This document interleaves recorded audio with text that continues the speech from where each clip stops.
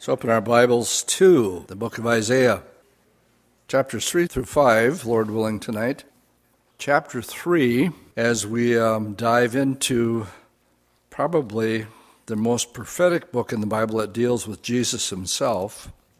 But as we look at these chapters here, especially the first, say 25 or so, it's going to deal with impending judgment that's coming primarily upon Israel, Jerusalem in particular, but then it's going to branch out and go into the judgment of the surrounding nations. So the prophecies before us in this picture in Isaiah's day have been already literally fulfilled. However, it does not exhaust the details that foretell the coming judgment. Well, let's just put it this way. Somebody was talking to me after the first or second service on Sunday. We were discussing the Ezekiel 38 and 39 war. And the question was, before, during, or after? Where does it happen? I said, I don't know.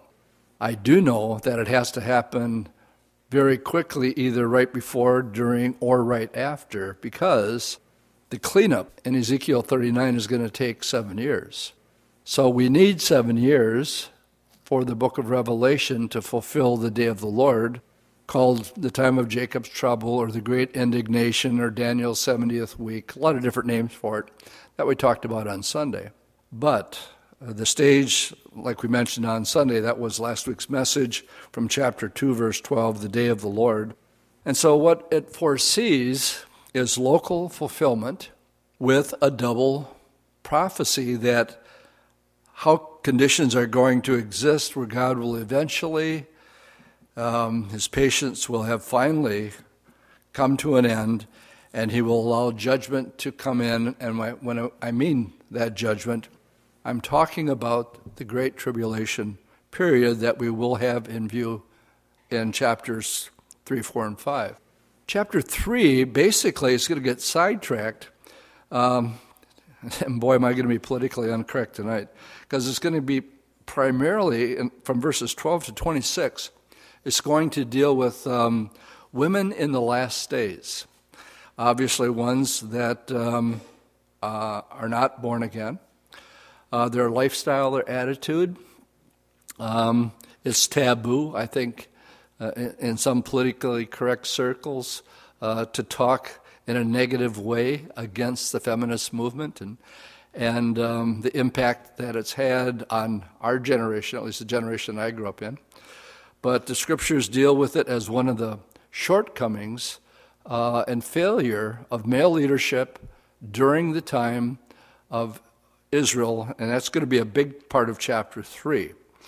And it's going to tie right into the first couple verses, very interesting verses, in chapter 4, where it talks about, in that day 7 women will take hold of one man and say, we'll eat our own food and wear our own apparel, only let us be called by your name to take away our reproach. Very interesting verse.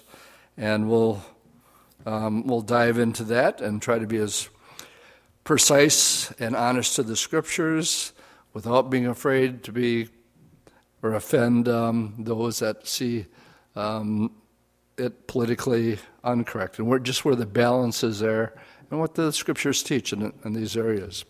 So let's dive in. Chapter 3 is a continuation of a quick review of 1 as the Lord's,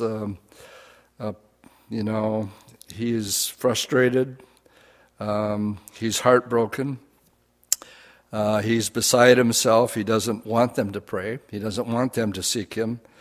He says, I hate your new moons and your festivals, they trouble me, I'm weary of bearing them. So here's the creator of the universe, his own creation, he's bemoaning the fact that they have no heart for him. He says, you do all these outward things, but your heart's so far away from me, missing the forest for the trees.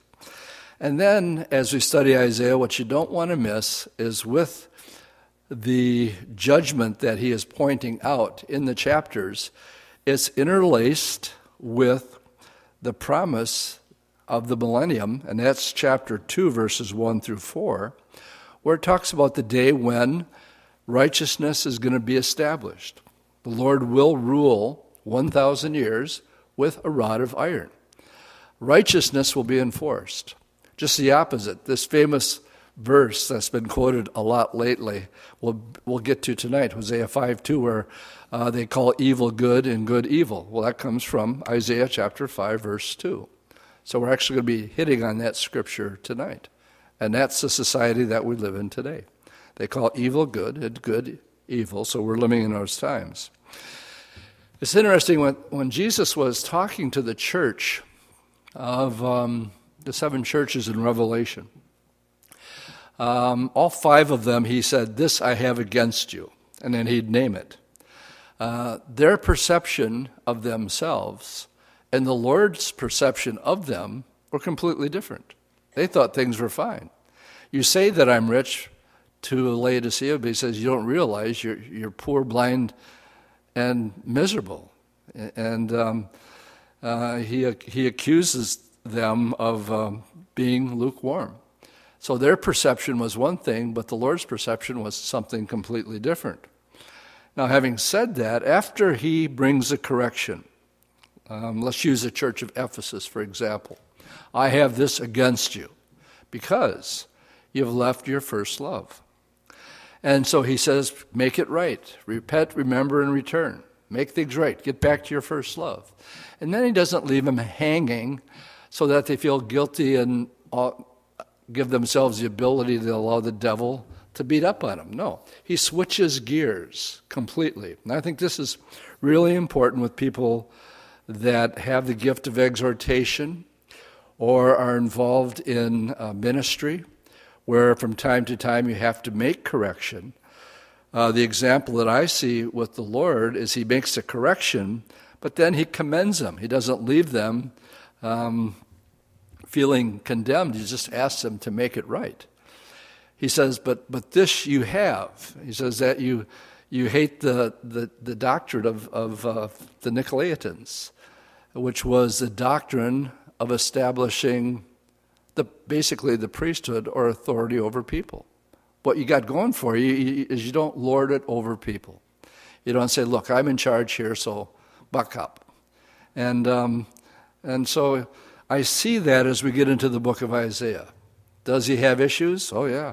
And he lays them out, and he pulls no punches. But then, at the same time, he weaves in, the Holy Spirit weaves in light at the end of the tunnel. And I have, for the near future, it doesn't look I'm not looking for revival. I'm looking for abandonment and apostasy that the Bible clearly talks about. Yes, there will be a remnant. Yes, the Church of Philadelphia is clearly in view, and the Lord commends them. But overall, Christianity as a whole will see a great departure and more of a falling away. As Jesus says, the days will wax worse and worse. The love of many will grow cold. And so he tells us things ahead of time, so it sort of gives us an attitude of being prepared on what not to do. So as we dive into chapter 3, we'll work our way down to verse 11, and then he switches gears and talks primarily about the women right before the millennial kingdom comes in.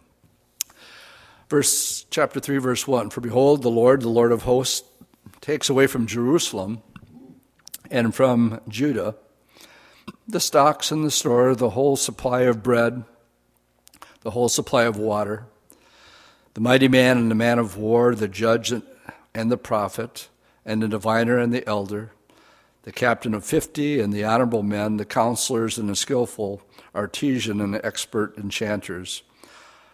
I will give children to their princes. Now here's where we're going to see a switch. In the first 3 verses, he's talking about a man's man. He's talking about, in our military, the generals. And he's saying, I'm going to take that away, and I'm going to put people in leadership positions that were never called or gifted to be leaders. And that's happening right now. 200 of our generals have either resigned or have been shown the back door because they know how to win a war, and they've said so, And we're simply not doing it. We're not. If we're at war, say with ISIS, we have the capacity, we have the military might, and we had, past tense, men who could pull it off. So one of the things that happened in Israel's time is he says, I'm taking those guys away from you. And in verse 4, he says, I'm going to give you children instead. In other words, guys that just don't have it. Babes will rule over them.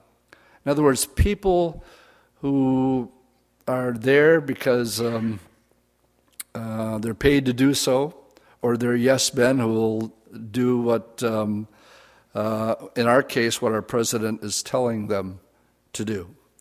I'm not afraid of all to talk about the failures of our president from the pulpit.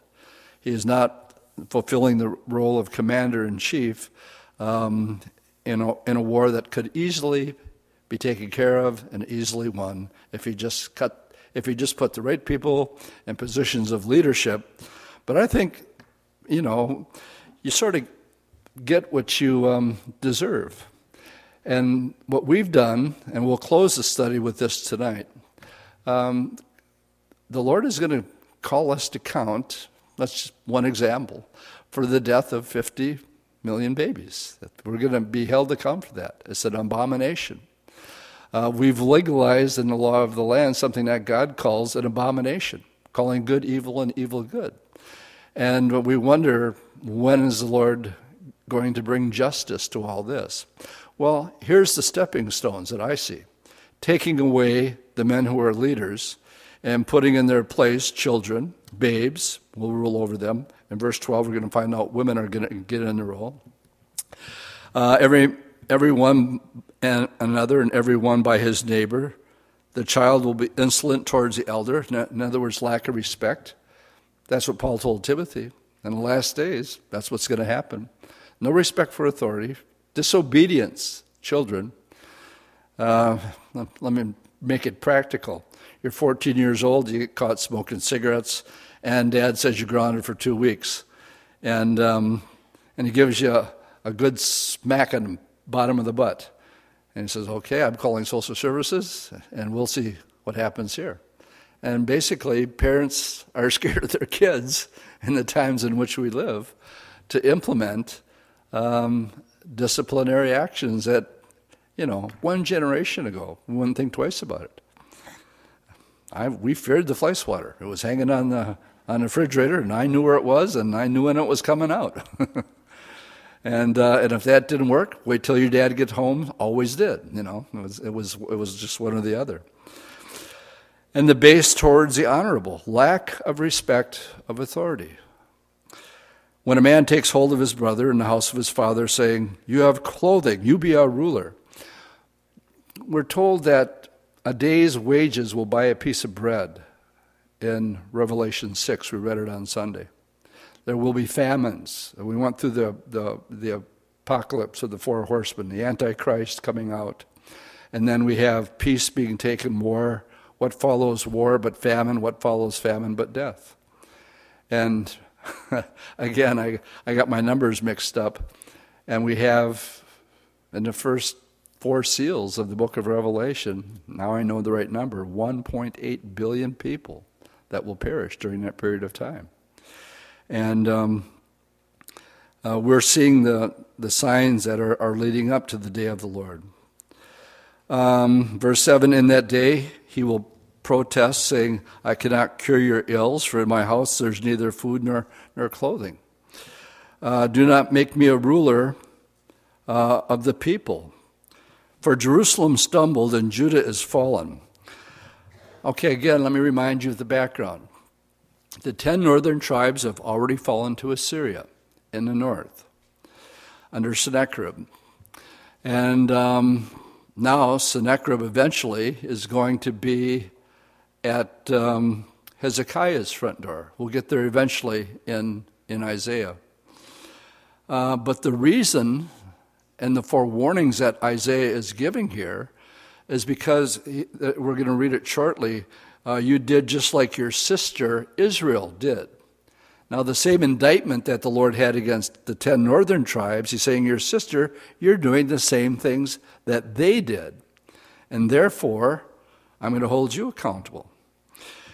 And that day you will protest. That won't be there, for Jerusalem stumbled and Judah has fallen, because their tongue and their doings are against the Lord. They provoke the eyes of his glory. The look on their countenance witness against them, and they declare their sins as Sodom. They do not hide it. There used to be the phraseology of coming out of the closet in the homosexual community. Well, they're not. It's every other program on television these days that is promoted. And Gay Pride Day is a public day at Disneyland down in Florida. So they're parading it, and again, it's calling good evil and evil good, and the Lord says you're not even hiding it like you once did in the closet. Woe to their soul, for they have brought evil upon themselves. God won't be mocked. Whatever a man sows, he's going to reap it. And we should never mistake the long suffering of the Lord and the fact that he won't someday bring judgment. Say to the righteous that it shall be well with them, for they shall eat the fruit of their doings. Woe to the wicked, it shall be ill with him, for the reward of his hand shall be given him. And as for my people, children are their oppressors, and women rule over them. Now, I don't know, is it 44 presidents, 45 that we've had? Here, I'm going to, again, this is going to step on toes and be really politically incorrect, because I want to take a biblical look at the position of women in leadership, primarily speaking in the church. I don't expect unsaved people to do anything other different than what unsaved people do. And so as we look at this, I'm going to read the rest of the chapter, and the rest of the chapter is really a slant towards the arrogance of the ungodly woman from verse 12 to 26.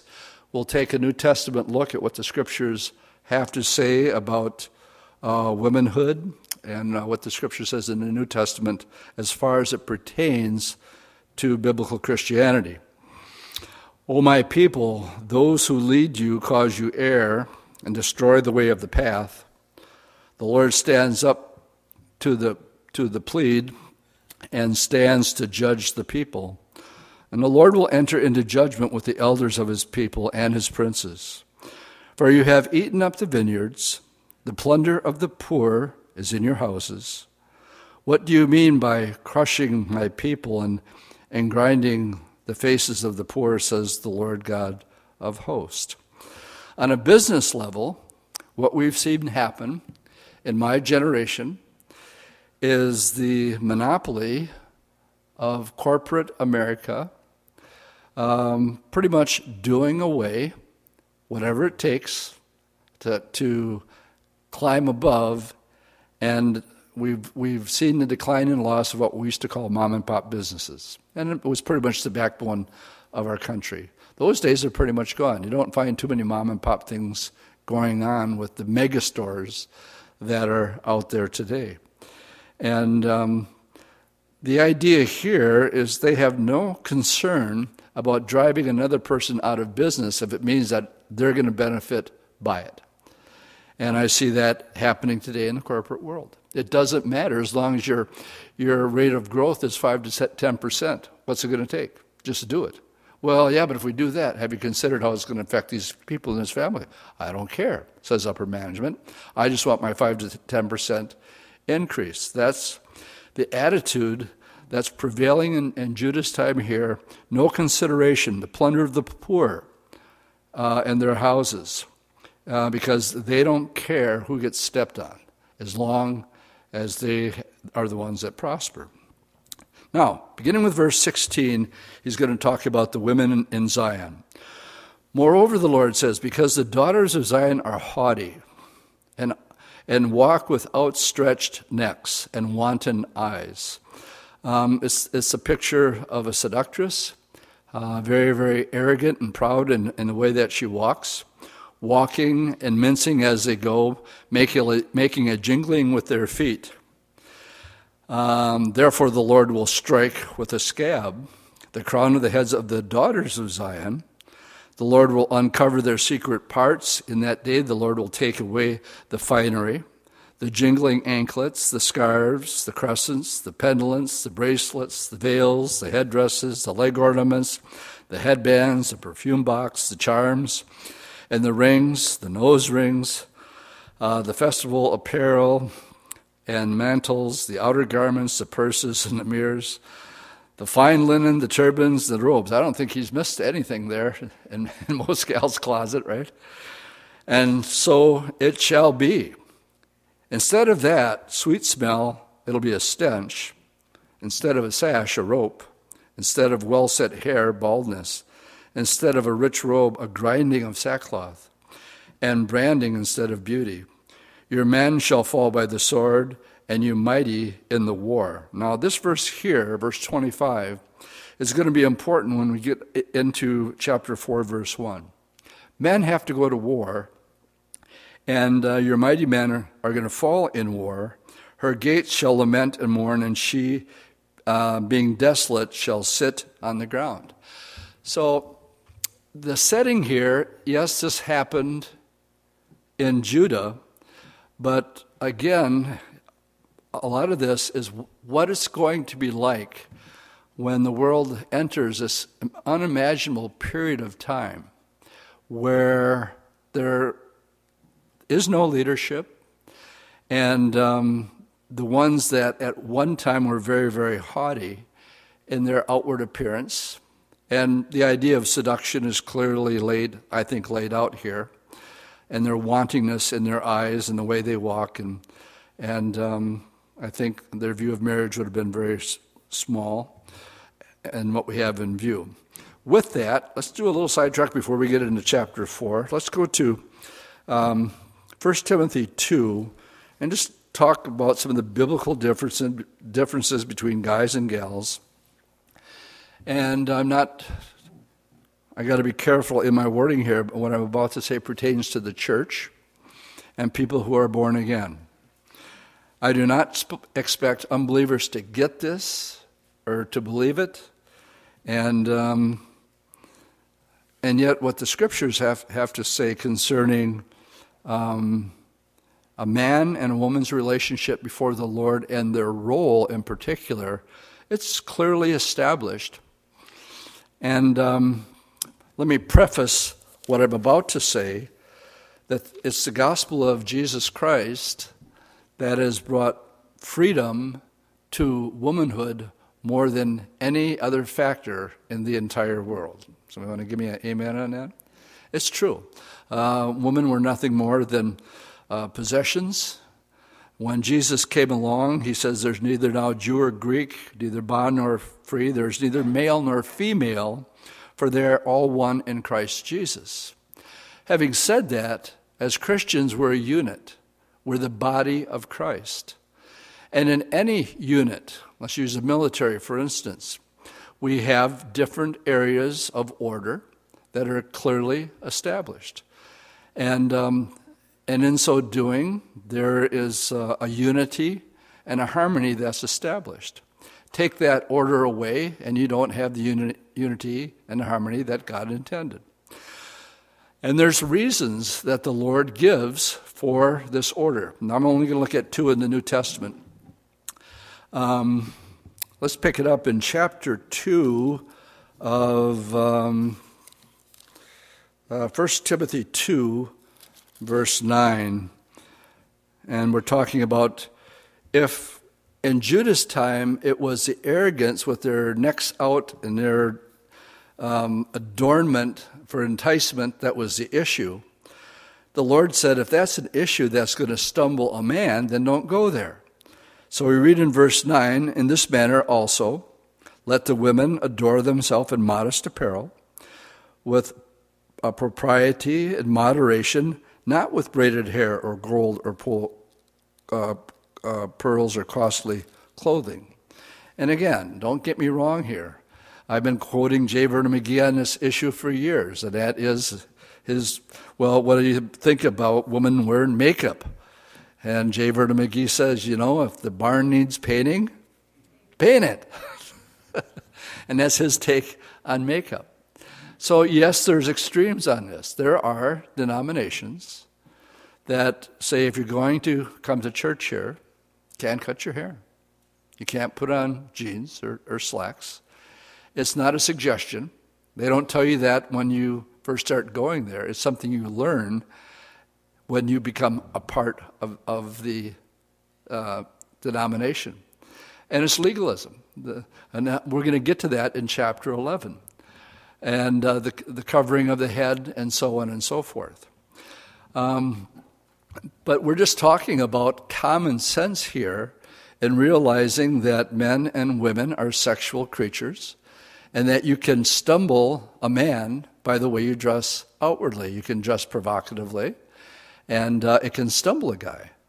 So Paul just says, stay away from it and teach it, Paul. Verse 10, but which is proper for women professing godliness with good works. Then he gets into the area of them actually in a leadership position. What was the problem in Isaiah's time? Well, the men who were called to be generals, the Pattons of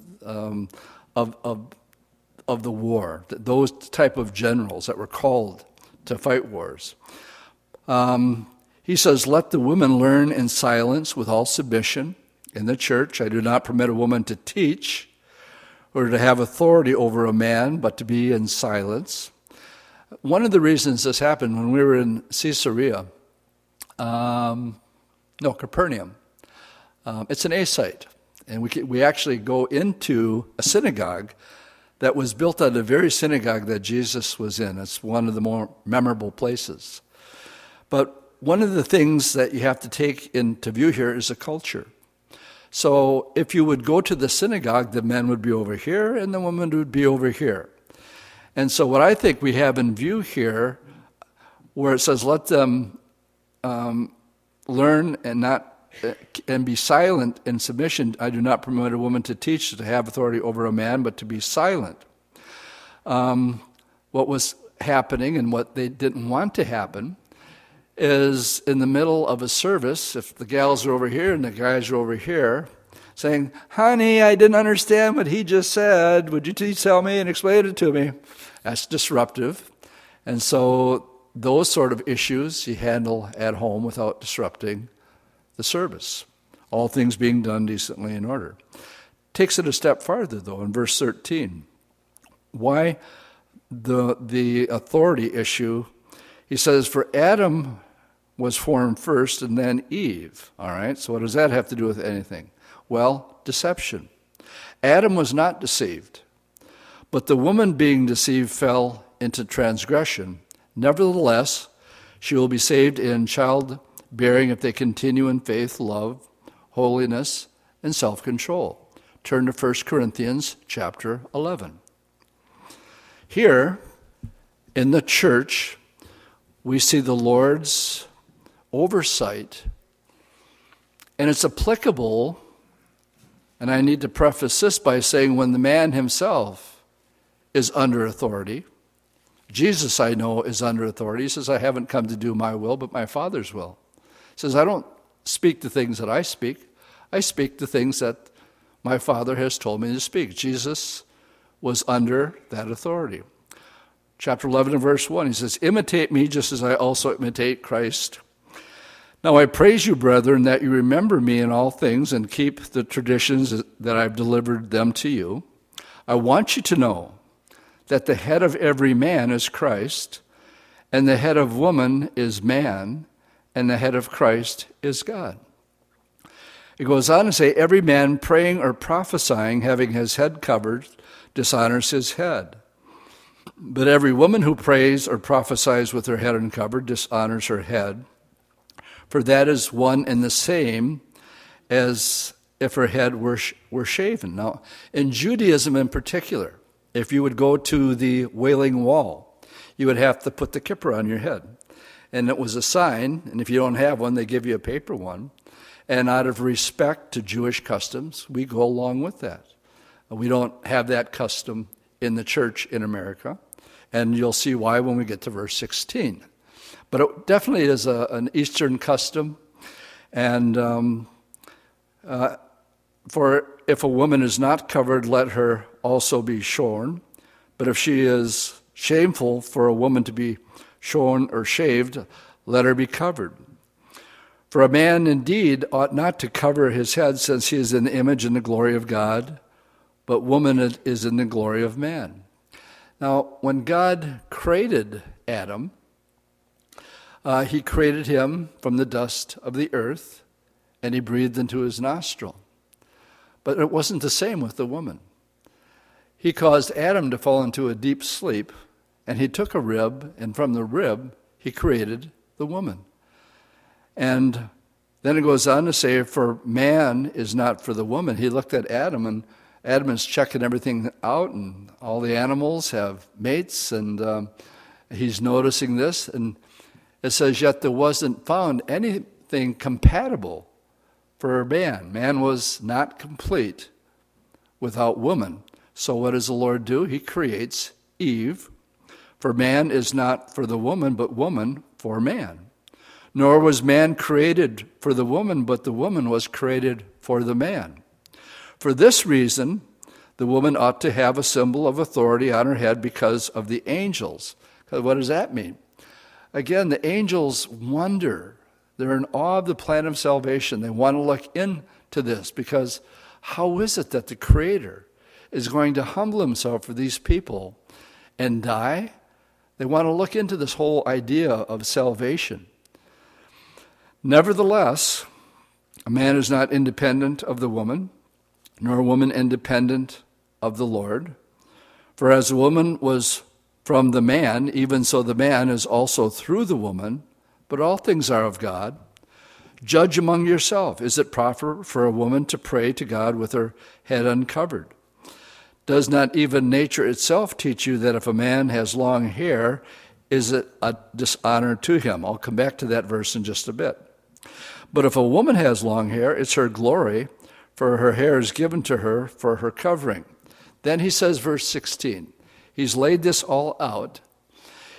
When it gets into the covering part of things, he says, but if anyone seems to be contentious, in other words, if you want to make a big deal out of this, we have no such custom, nor do the churches of God. In other words, there should be this natural understanding of God's order and showing it outwardly, here's ways you can do it. But if you want to make a rule out of it and say you have to wear a dress, you can't have makeup, you have to have long hair, now you've just violated verse 16. Now let me try to lighten it up a little bit with a personal story with me. When I got saved, it was an Assembly of God church in Oshkosh, Wisconsin. I was the only hippie in the entire church, and I had hair down to here. And when I came in, I was a sight for eyes that some people had never seen before in a church setting. And I literally had people come up to me and say, and they would read out loud to me this verse, does not nature itself teach you that a man that has long hair is a dishonor to him? Well, Pastor Pete Cushell could have been an all-American basketball player, but the Lord saved him. Not only was he a great athlete, but he was a very godly man and very wise man. And when he found out that this was going around the church and they were laying into me because I had long hair, well, he laid into them in a very, very tactful way.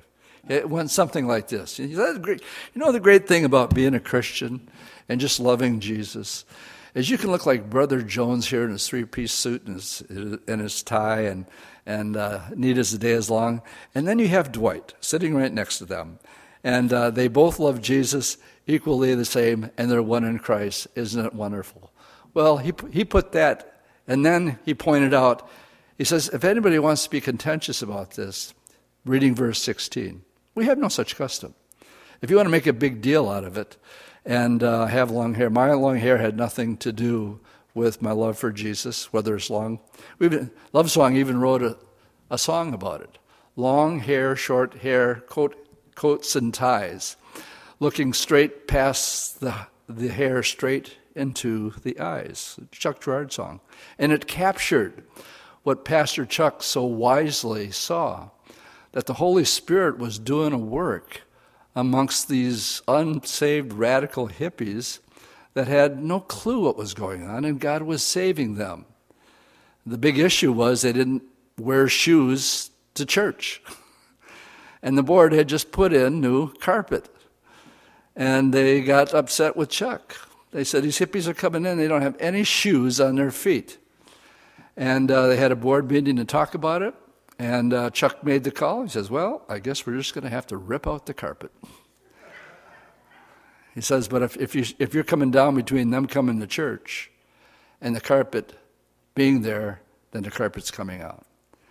And it was that sort of heart and that sort of attitude that he saw the genuineness of guys like Chuck Girard and Love Song and their real love for Jesus, and they were being an influence. Having said that, the Bible clearly teaches that there should not be women behind the pulpit with the authority to speak from the pulpit. I suffer not a woman to teach. And what's happened today is, I'm going to list off and name names.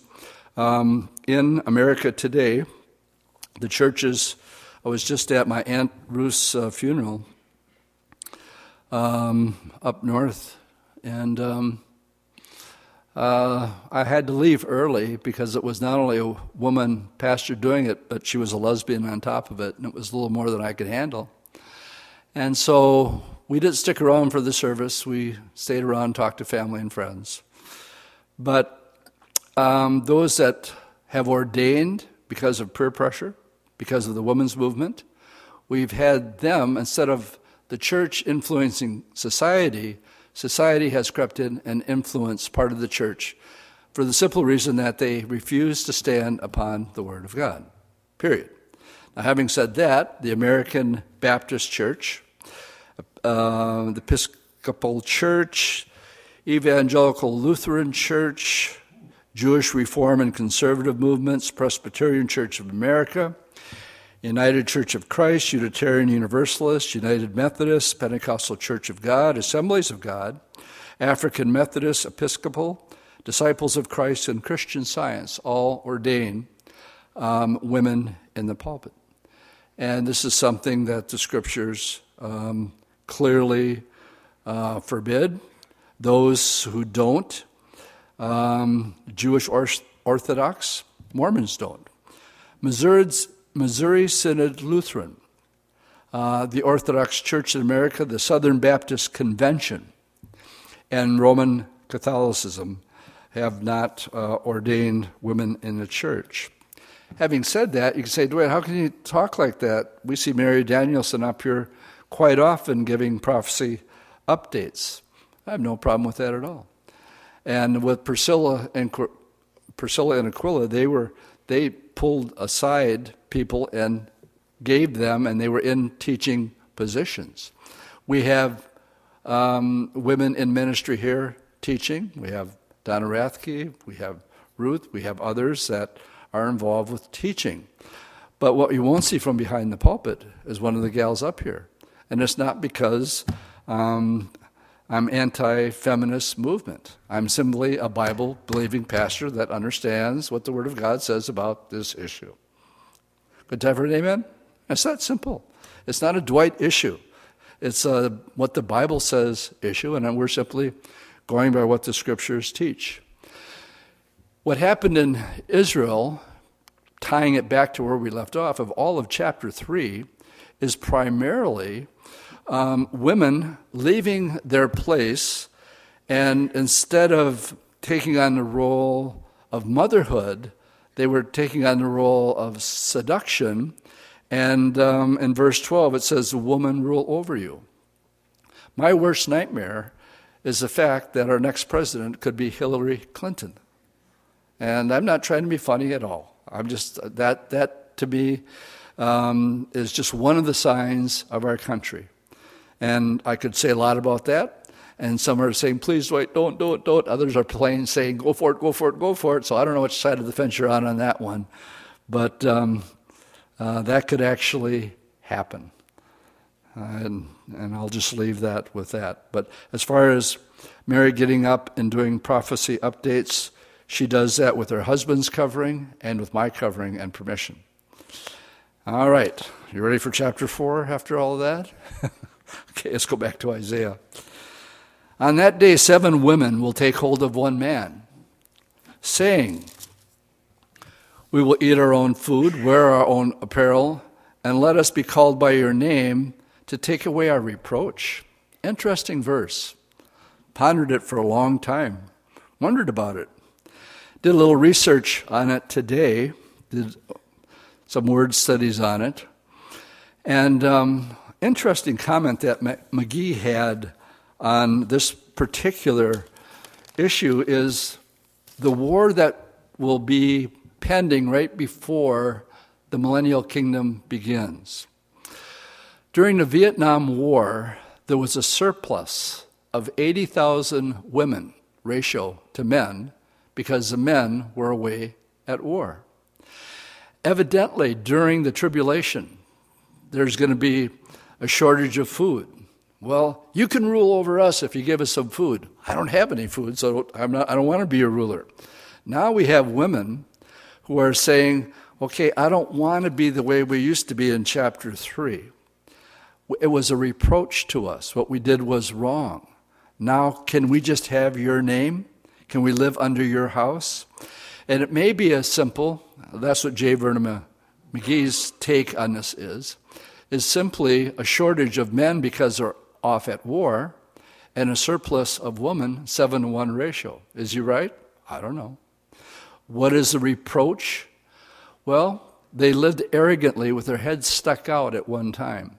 But now that haughtiness has turned to a broken humility, and they're willing to have their reproach, that attitude, that haughtiness taken away from them. Verse 2, in that day the branch of the Lord shall be beautiful and glorious, and the fruit of the earth shall be excellent and appealing for those of Israel who have escaped. You know how much theology is in this one verse? We've just gone from one verse of these women wanting to do anything to make it right. We'll buy our own food. We'll have our own clothes. Just let me be called by your last name so that we have integrity, that we have that covering that the Bible talks about. And yet in verse 2 here, this reference to the branch, there are 18 Hebrew words translated by our English word branch. All of them refer to the Lord Jesus. In this verse, the word branch means sprout.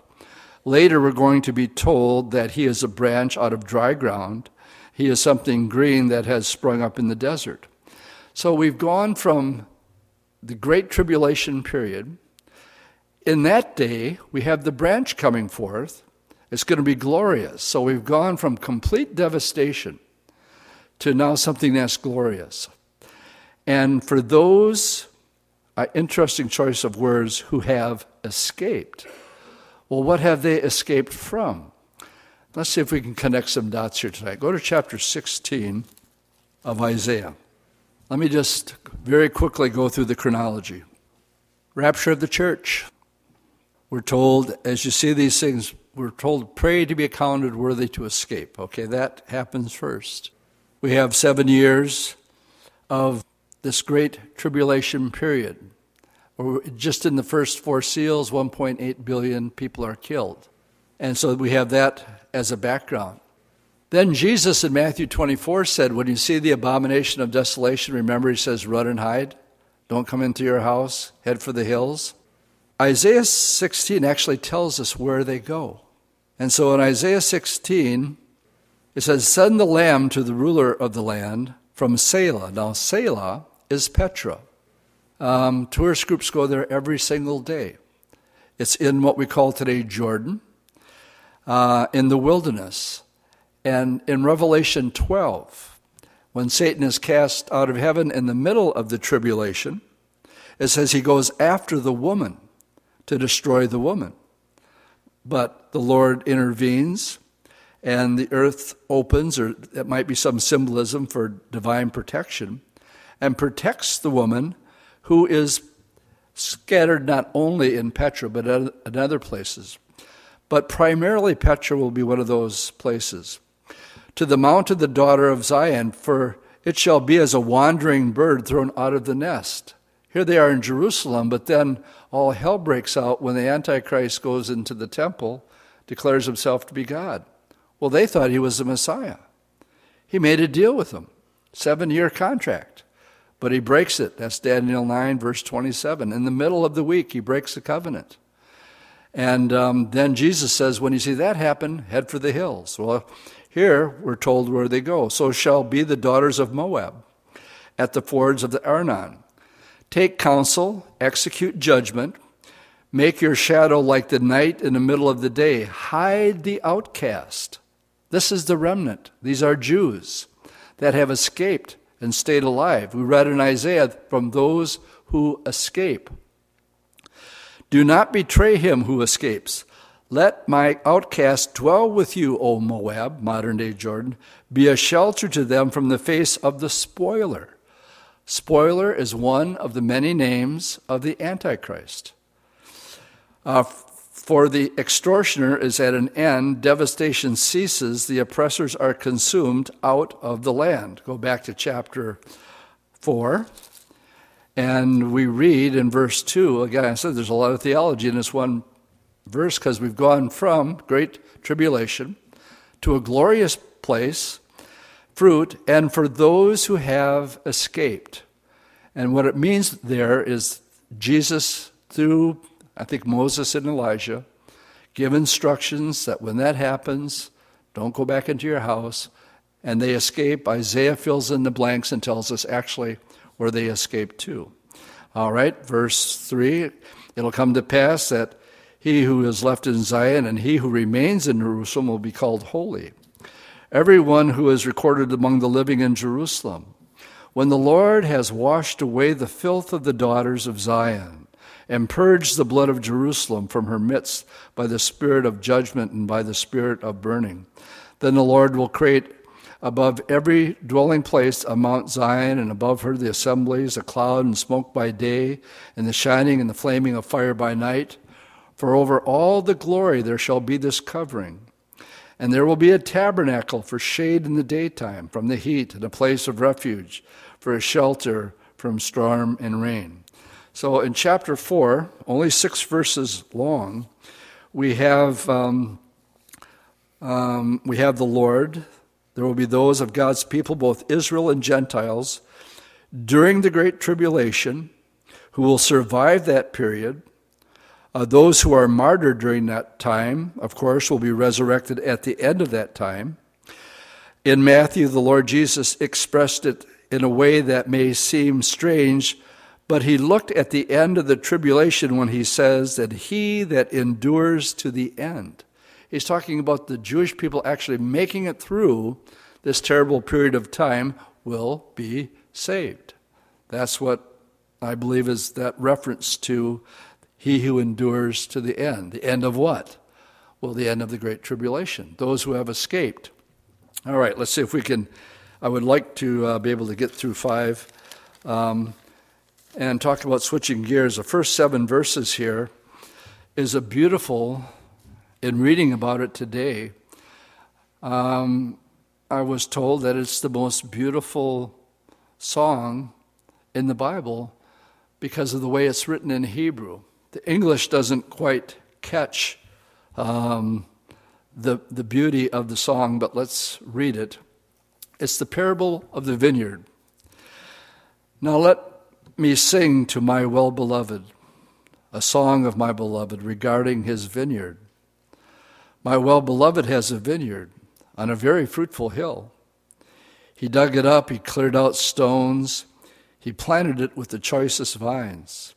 He built a tower in its midst, and he also made a winepress in it. And so he expected it to bring forth good grapes, but it brought forth wild grapes. Does everybody have a picture here? We got a guy just planting the vineyard, but he only wants the best. He only wants the best soil. He only wants the best vines. He protects it with stones. He's got a tower as a guard. He's done everything he could for this vineyard to produce. And when it brought forth grapes, they were wild grapes. And now, O inhabitants of Jerusalem and men of Judah, judge between me and my vineyard. What more could I have done for my vineyard that I have not done in it? Why then, when I expected it to bring forth good grapes, did it bring forth wild grapes? And now, please let me tell you what I will do with my vineyard. I will take away its hedges, and it shall be burned. I'll break down its wall, and it shall be trampled down. I will lay it waste. It shall not be pruned or dug, but they shall come up briars and thorns. And I will command the clouds that they will rain no more on it. For the vineyard of the Lord of hosts is the house of Israel, and the men of Judah are his pleasant plants. He looked for justice, and behold, oppression, for righteousness, but behold, there was weeping. We have here a clear reference that the vineyard, along with the fig trees, are idioms for Israel. And everything that he did, let me just talk to mom and dads who have prodigals right now. And in your heart, you as husband and wife, you get together and you say, honey, what else could we have done? We taught them the ways of the Lord. Remember when we dedicated them at church and promised to bring them up in the ways of the Lord? We've done that, and they've gotten maybe to 17 or 18, and they have their first year at college, and it's all undone, or presumably it seems. And you say to yourself, what did we do wrong? Well, let me just encourage you. Here's the Heavenly Father himself. And he's begging, he's saying, okay, judge, what more could I have done to bring forth good fruit? And it didn't. And the answer is simple, and that is free will. That you can bring them up, but there's a reason that the prodigal son is in the Bible. They have to come to themselves. They have to have their own relationship with Jesus, not just because mom and dad have one. So sometimes it's necessary for them to get a little taste of the world, to show you just what the world is really made of. And like the prodigal, they end up in some pig pen somewhere saying, gee, I wish I could go home. At least there I could eat. And they come to their senses. But do you think they would come to their senses unless they were brought up in the ways of the Lord? No. What if they were never told about the gospel? That God really loved them and really did have a plan for their life. What if that was never instilled in them? And then they hit bottom. I'll tell you what happens. When people have no hope and have nowhere else to turn or look, a lot of them check out, simply because they run out of hope. But the prodigal, he says, I know what I'll do. I'm going to go home and I'm going to repent. I'm going to tell Dad, I'm sorry. I sinned against heaven and I sinned against you. Let me just work for you. I'm hungry. What'd Dad say? Kill the fatted calf. Get the rope. Get the cow. We're having a party. My boy who is dead, he's come back. That's the heart of the Father. And so that's what's going on here. I'm not going to be able to get through all this, but I want to be able to tie in the New Testament parable that was told with this song in mind. We'll close with it tonight, Matthew chapter 21. Let's make our way there. Picking it up in verse 33. The parable of the landowner has Isaiah chapter 5 in view. I always bite off more than I can chew. We're going to make 3 and 5, and there's those of you out there going, yeah, you're right. We'll get through 4, wait and see. Verse 33. Hear another parable. There was a certain landowner who planted a vineyard, set a hedge around it, dug a wine press in it, built a tower. Sound familiar? And he leased it to vine dressers, and then he went away into a far country. Now when vintage time drew near, he sent his servants to the vine dresser, that they might receive its fruit. And the vine dressers took his servants, beat one, killed one, and stoned another. Again he sent other servants more than the first, and they did likewise to them. Then last of all he sent his son to them, saying, well, surely they will respect my son. Everybody that we're talking about so far, I'm talking about Ezekiel, we're talking about Jeremiah, we're talking about Isaiah, we're talking about the prophets that God had sent to his people. Why? To bring forth fruit. But he got wild grapes instead. Then at last he said to his own son, they will respect my son. But when the vine dressers saw the son, they said to themselves, this is the heir. Come, let us kill him and seize the inheritance. And they caught him and cast him out of the vineyard and killed him. Therefore, when the owner of the vineyard comes, what will he do to the vine dressers? And they said to him, he will destroy those wicked men miserably and lease his vineyards to other vine dressers who will render to him the fruits, because that's what the Lord is looking for, the fruit of their seasons. And Jesus said to them, did you never read in the scriptures? The stones which the builders rejected has become the chief cornerstone. This was the Lord's doing, and this is marvelous in our eyes. Therefore I say to you, the kingdom of God will be taken from you and given to a nation bearing the fruits of it. Israel failed. When the prophets were sent, John the Baptist being the very last one, John the Baptist was the greatest man, Jesus said, that ever walked this planet. Now that is a pretty heavy-duty statement. And when they asked him if he was the Messiah, he said no. Well, what about Elijah? We're waiting for him. No, I'm not Elijah either. Well, who are you then? I'm just a finger pointer. I'm sent to say, make straight the way of the Lord. And the day that John the Baptist saw Jesus coming to be baptized, he saw the Holy Spirit come down. And that was the moment John was born for. Behold the Lamb of God who takes away the sins of the world. That's him. That was John's job. Did he do his job? Yeah. What happened after his job was done? They took his head off. Two witnesses will come during the tribulation, Elijah and Moses. What happens when their testimony of 1,260 days comes to an end? They're killed. But 3.5 days later, they're taken into heaven. Verse 44 has one of two choices that man has when they hear the gospel of Jesus Christ.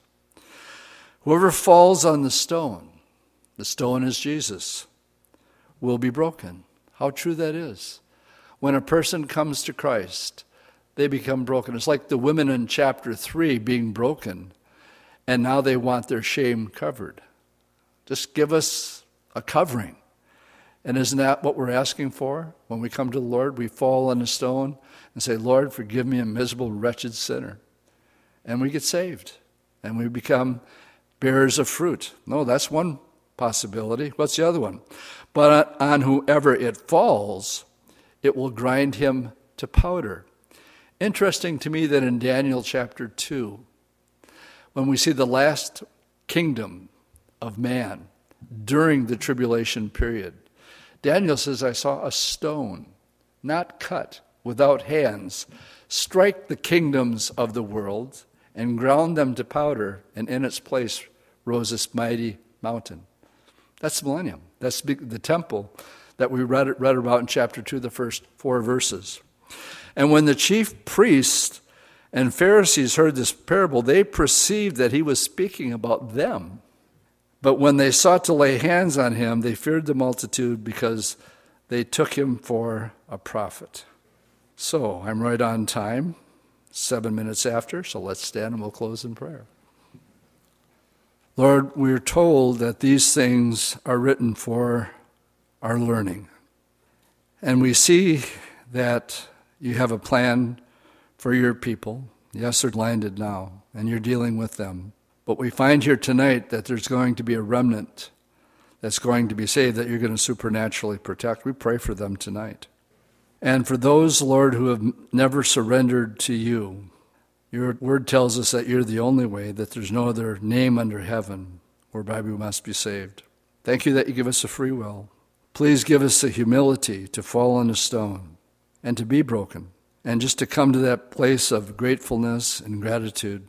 But knowing on the other hand, Lord, if we harden our heart against you like the scribes and the Pharisees, that same stone will someday come in judgment and grind as one stone does to powder. Thank you for your word that makes these things crystal clear for us. And Lord, please bless us as we make our way through the book of Isaiah and your people as we go out tonight. In Jesus' name I pray. Amen.